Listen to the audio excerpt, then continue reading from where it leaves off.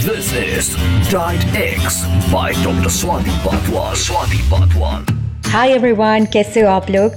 हर बार की तरह ना इस बार भी मैं आपके लिए कुछ इंटरेस्टिंग हेल्थ इन्फॉर्मेशन लेके आ रही हूँ। बट फ़र्क इस बात का है कि आज का जो एपिसोड है ना, it is only dedicated to men, specially for men health. वो इसलिए क्योंकि मेरे सोशल मीडिया पे इतने सारे क्वेरीज आती हैं, वो भी मेन हेल्थ रिलेटेड, जैसे कि प्रोस्टेट हेल्थ में क्या करना चाहिए, टेस्टोस्टेरोन में क्या करना चाहिए अगर वो लो हो तो, या लो लिबिडो हो, वगैरह वगैरह, कि मैंने डिसाइड किया कि आज का एपिसोड ना मेन हेल्थ के नाम ही कर देती हूँ। तो फिर चलिए ज़्यादा टाइम वेस्ट नहीं करते हैं, एंड तक सुनिएगा क्योंकि आपको बहुत इंटरेस्टिंग इन्फॉर्मेशन देती रहूँगी। तो सीधे बात करते हैं सबसे इम्पॉर्टेंट हेल्थ इशू, वो है प्रोस्टेट। अब प्रोस्टेट क्या होता है? प्रोस्टेट एक छोटा सा ग्लैंड होता है which is located just below the bladder. और इसका काम क्या होता है? इसका काम होता है to produce enough fluid and nourish and transport the sperms. But recently ऐसा देखा गया है कि prostate health has become a very important public health issue. Specially 40 साल के मेन जो होते हैं ना, उनको अपना PSA यानी प्रोस्टेट एंटीजन टेस्ट ज़रूर करवाना चाहिए। एंड स्पेशली अगर किसी की फैमिली हिस्ट्री हो या किसी की लाइफस्टाइल बहुत बुरी हो। हम में से बहुत सारे लोग हैं जिनकी लाइफस्टाइल बुरी है, मतलब बहुत कम लोग अगर होंगे जिनकी लाइफस्टाइल बहुत अच्छी होगी आज के ज़माने में। इट इज़ वेरी इंपॉर्टेंट कि वो अपना PSA टेस्ट ज़रूर करवाएं। PSA का मतलब होता है प्रोस्टेट एंटीजन टेस्ट, क्योंकि देखिए आजकल हमारी लाइफस्टाइल तो इतनी अच्छी रही नहीं। अब जितने भी अच्छे क्यों ना हो, अगर आपके फैमिली हिस्ट्री में अगर प्रोस्टेट कैंसर का रिस्क है या हिस्ट्री है, तो आप इसके टेस्ट ज़रूर कराइए। ये टेस्ट आपके लिए बहुत इम्पॉर्टेंट है। तो फिर आप सोचेंगे यार, खाने पीने में कोई ऐसी चीज़ है जिससे प्रोस्टेट हेल्थ और अच्छा हो जाए? जी बिल्कुल, नंबर 1 फूड इज़ मशरूम। इसमें ना एक लेटिनिन नाम का एक कंपाउंड होता है which can lower your PSA level by 50%। मतलब अगर आप वाइट बटन मशरूम या शिटाकी मशरूम, कोई भी वैरायटी का अगर आप मशरूम खाते हैं और हफ्ते में 2 या 3 बार खाते हैं, चाहे उसकी सब्ज़ी बनाकर या उसका सूप बनाकर या उसको सौटे करके, तो ये PSA लेवल आपका 50% कम कर देगा।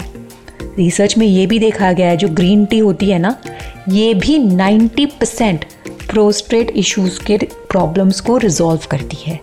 और भी बहुत सारी चीज़ हैं, जैसे फ्रेंच बीन्स हो गई, पेठा हो गया, दाल हो गए, तरह तरह के छोले, राजमा, चने, मतलब जितने भी हमारे नेचुरल प्रोटीन रिच सोर्सेज होते हैं वेजिटेरियन डाइट में, वो प्रोस्टेट लेवल को यानी आपकी प्रोस्टेट लेवल को हेल्दी रेंज में रखता है। और सारे तरह के नट्स हों, जैसे पिस्तास खास करके, या ब्राज़िल नट हो। अगर देखिए आप ब्राज़िल नट खा रहे हैं ना, तो सिर्फ आप उससे एक ही ब्राज़िल नट खाइए, हफ्ते में मैक्सिमम 3 ब्राज़िल नट खाइए, उससे भी आपको फ़ायदा मिलेगा। तो जैसे मैंने आपको कहा, पिस्ता हो गया या ब्राज़िल नट हो गया, या और भी बहुत तरह के जो काजू हो गए, या और भी बहुत तरह के जो नट्स हैं, आप उन्हें ज़रूर खाइए। रिसर्च में ना बहुत सारे ऐसे रिसर्च होते रहते हैं। मतलब मैं एक स्टडी की बात नहीं कर रही हूँ, मैं बहुत सारे रिसर्चेस के बारे में आपको डिस्कस करके बता रही हूँ। जो एलियम क्रॉप्स होते हैं ना, जैसे कि मूली, गोभी, ब्रोकली, पत्ता गोभी, ये एक ऐसी फैमिली होती है वेजिटेबल्स की जो कैंसर प्रिवेंशन में बहुत मदद करती है। तो आप पूछेंगे कि यार इतना सोल्यूशन तो बता ही दिया मुझे, पर आप ये बता दो कि ये हमें खाना कितना है। देखिए सर्दियाँ आ रही हैं, तो अगर आप हफ्ते में 2 या 3 बार भी अगर आप खाएंगे, चाहे वो पत्ता गोभी हो, फूल गोभी हो या ब्रोकली हो, तो एक्चुअली इसमें जो सल्फ़र होता है ना, वो काफ़ी फ़ायदेमंद होता है। तो आप इसे ज़रूर खाइए। अगर आप बोलेंगे कि स्वाति अब आप ये बताओ मुझे कि क्या प्रोस्टेट अगर ज़्यादा आ रहा है तो क्यों आ रहा होगा?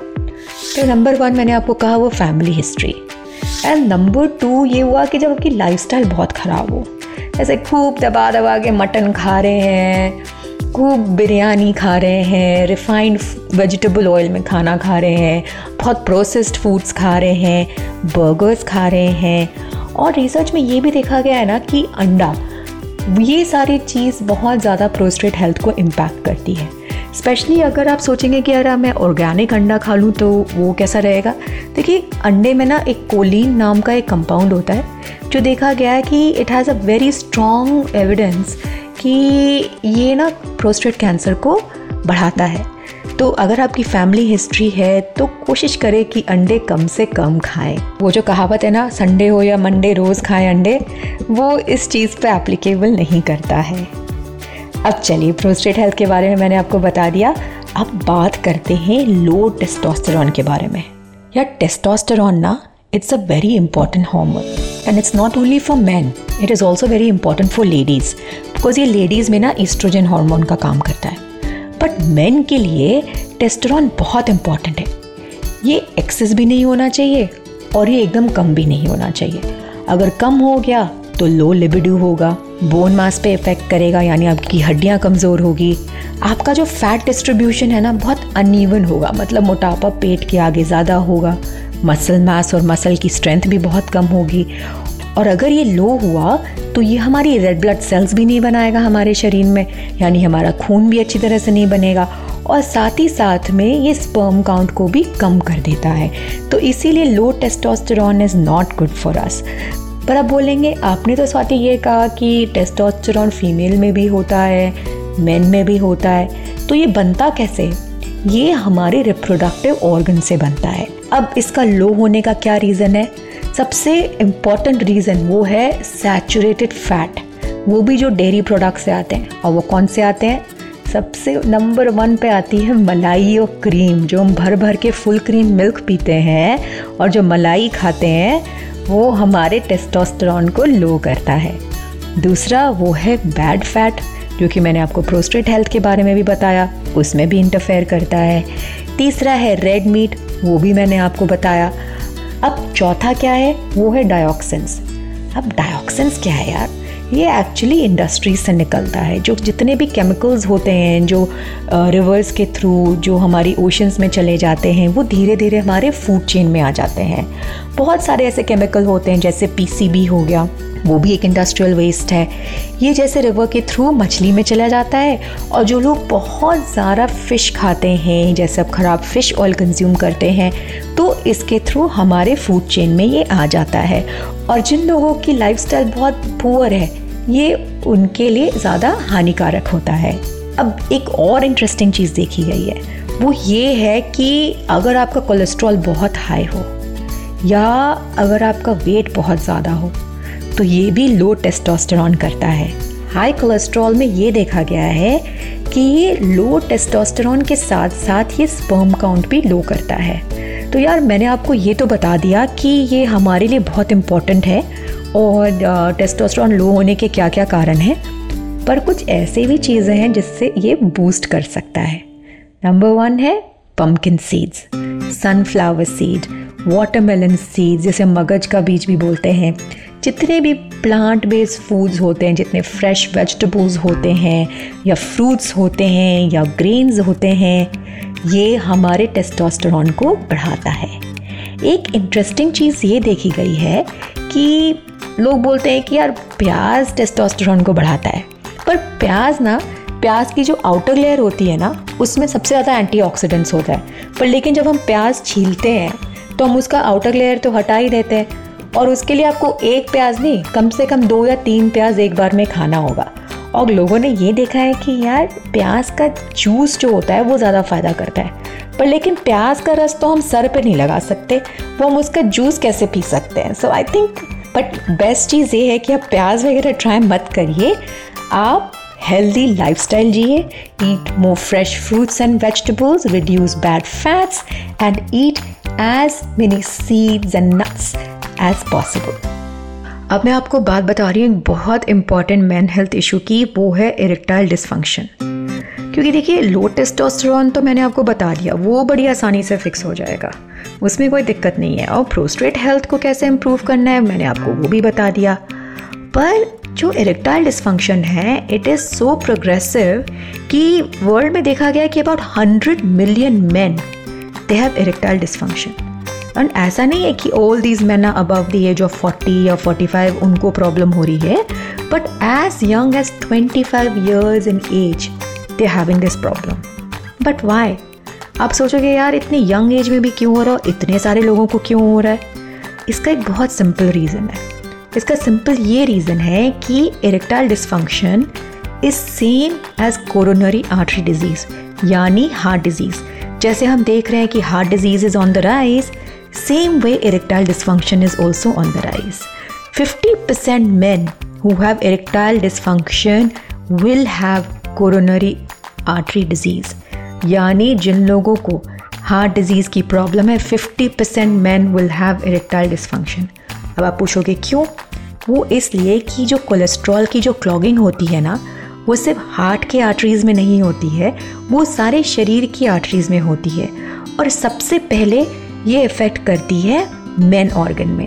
So it reduces the blood flow and it causes the stiffening of the arteries।